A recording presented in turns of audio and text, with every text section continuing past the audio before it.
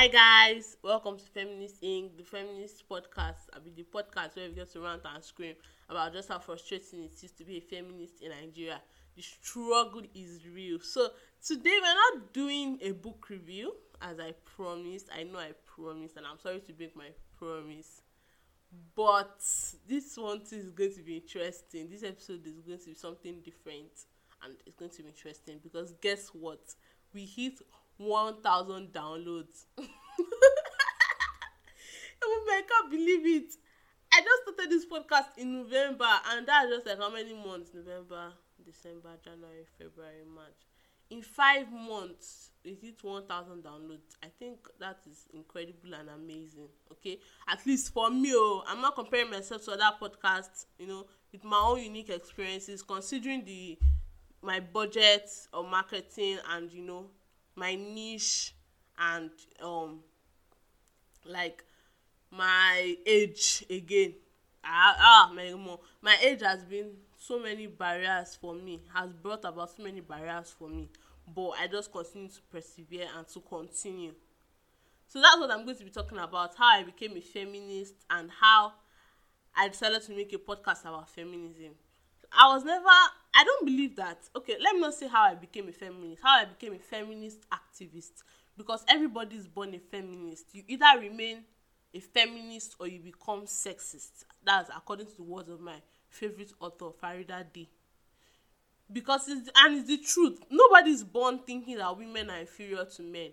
Well, when you are born, we are socialized into thinking that way. The society we live in, then the gender roles and everything tweaks our minds into thinking that women are inferior to men, and we internalize this shit, and that's why before you know it, we're spewing patriarchal bullshit even as women. And I was one of the people that used to spew patriarchal bullshit. I remember saying that women are inferior to men. No, not women are inferior to men, that women can't lead because we are too emotional. Anytime I remember that, I just cringe. Like, like what the heck? But I've forgiven myself because I was just 15 back then. What did I know? I was not exposed. I didn't have a phone. My parents in the house, my parents didn't let me watch anything that is not cartoon. I be MCU superhero movie. I be news or Nat Geo Wild. So it was basically the conditioning I had from people around me, society, church, books I've read. So it wasn't really my fault. But when it now becomes your fault is when I became exposed, when I had a phone, when I joined social media, when I started seeing feminist influencers, when I started following feminist writers. If at that point I still continue to say women are too emotional to be leaders, then to become my fault. Because now I have all the facts, I follow these people, but I'm not willing to do the work to learn and unlearn, then it becomes my fault. Yes. So there's a time that, okay, when you say something that is glaring that this is internalized misogyny, it's not your fault. Maybe when you were younger. But then you've grown older, you have experience, you have access to the internet, you have access to books, feminist literature, you have access to feminist Instagram accounts, and you still think this way, or you still feel this particular way, then it's your fault. You are not doing the work, you are not learning. And I am so proud of myself for being able to do the work, from being someone that said something like that to being someone that totally believes that being emotional is a strength as far as I'm concerned. I mean, men are not emotional in quotes. And when I say emotional now, I mean they don't show vulnerable emotions. And look at where the world is today. Upon all, they are not emotional. Wars, famine, hunger, poverty. So let's even try emotion and see what we get from it. Do you get? Like, that's my reasoning. Anyway, so that's how I became a feminist activist. That's what I'm going to say, because as I said before, you are born a feminist. You either remain a feminist or you become a sexist person. I joined Instagram. I think I joined last year, January. I joined Instagram last year January, and somehow I stumbled upon feminists. Now, normal. I'm a woman, so I guess Instagram recommended female for influencers for me and everything. And what I noticed, I started seeing things like rape. I started seeing the statistics of how many girls get raped, how many women get sexually assaulted, and I was like, what is going on? I started digging. I started digging. I started seeing instances of domestic violence, how people will blame women that what were you wearing when he raped you, this kind of thing, this, that, this. And I was like, I was appalled, honestly. And from there, I started following more feminist people. I started looking out for them. I'll go to my Instagram search bar, I'll type feminism, I'll type sexual assault, I'll type rape, just to get to know these kind of things. And that's how I became a feminist, from Instagram, honestly. Like, that is why I believe that we as women, we need exposure to digital resources to learn. Because imagine, I was having lots of internalized misogyny before then, but when I got to Instagram and I started seeing all these feminist influencers, I started doing the work and looking inwards, and I just realized that I can't continue like this, and I became a feminist activist. Like, the stories of women who have been raped, who have been beaten, who have been killed, who have been silenced by the patriarchy, by systematic oppression, it touched something in my heart. Like, I'm a very sensitive and emotional person. Anybody that knows me knows that. Things touch me deeply. I love people deeply. So when I started seeing these things, even though I didn't know these women, I felt it on another level, and I was just like, nobody deserves to go through this. And that's how I started becoming a feminist activist. I remember I would screenshot all these posts from Instagram. I'll go to WhatsApp. I will I'll post it there. And it came with a lot of backlash, because a lot of my contacts, they are not feminists, they are outright sexist. Let me not lie. This one is not even blah blah blah blah blah blah. They are outright sexist. A lot of my contacts, I'm ashamed to even call them friends at times, because the rubbish they just spew from their mouth, I'm just like, God, was I like this? Was I once like this? And they're not willing to do the work. You see these statistics of women who have been killed, who have been raped, and then you come and open your mouth and say not all men. Of course it's not all men, but how do we as women know the men that are the good ones when they are expert liars? They are con artists. How do we know the good ones? And besides, instead of saying not all men, why don't you look inwards, check your privilege, check that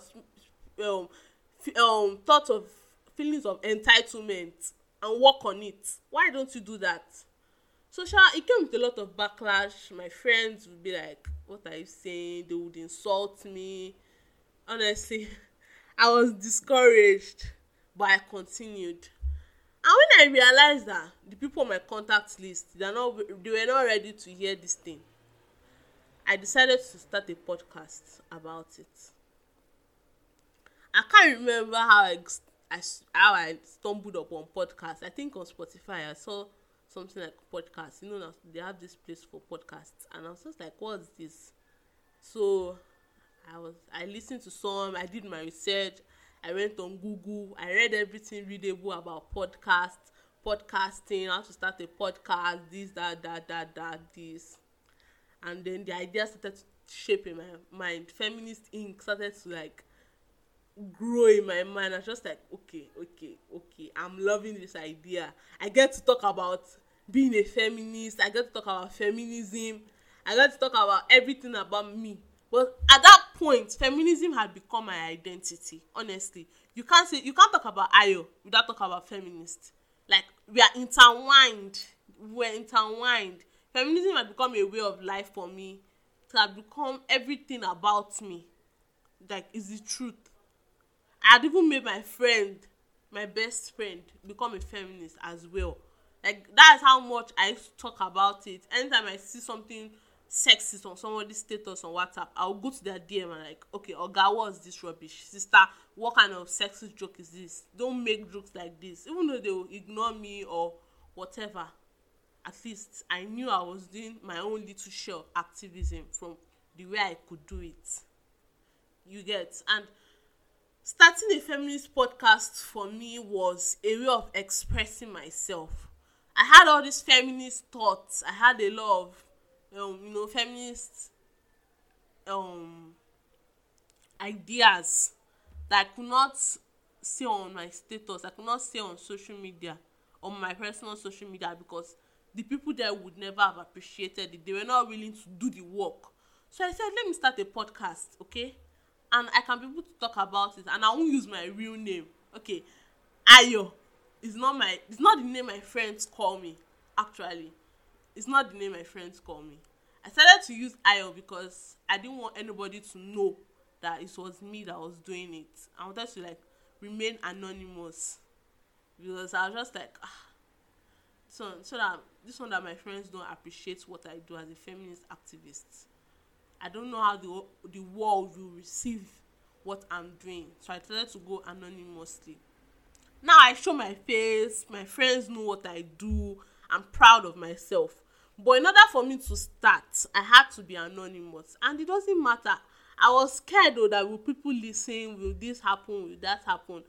But do it scared. That's one thing about me. That's one thing I love about me. If I think about something, I will do it. I've started like 3 publications, 3 newsletters, okay, in the past. I didn't go through with them, but I started. I think that's the most important thing. I eventually, my interest in them eventually died off and everything, but I started. So starting Feminist Inc. was nothing new to me. I already knew how to start a newsletter. I already knew what it entailed and everything. So it was really that simple, honestly. I just started it. I didn't even think about expensive equipment. When I first started recording, I used to use the microphone on my laptop. I didn't have any microphone. I didn't have anything at all. Just my laptop. Not even my laptop. It's later that my dad bought a laptop for me. My family laptop that all of us are using. I'll disturb my brothers. I'll drag the laptop from their hand and say, Oga, I want to use this to record my podcast. I'll fight them to use it. So it was not easy for me, showing up week by week. But I just had to do it, especially when I started to grow. And I realized that people are actually counting on me to release episodes. And I'm like, I can't disappoint them more. I just can't. I cannot. You get? So it was really like,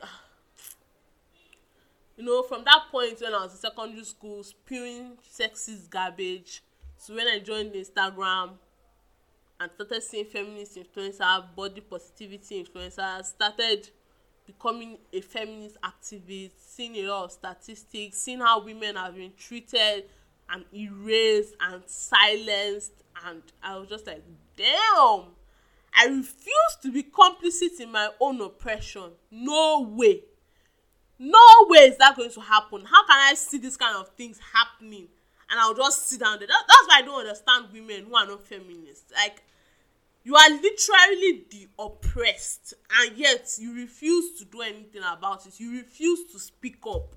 They are oppressing you, and you have a choice to have a voice, and yet you refused. It just didn't make sense to me. Like, make it make sense. I get that you may not be a feminist activist. I get that. But at least you should be willing to do the work to remove those internalized misogynistic ideas from your mind. You may just be a feminist. You may not be a feminist activist. But as long as you're not sexist, I think that is okay. So that's how I became a feminist, and that's how I started podcasting. I remember my first episode, the myth about being a feminist. Because when I came out as a feminist, as I'm even saying it, came out. What does that mean?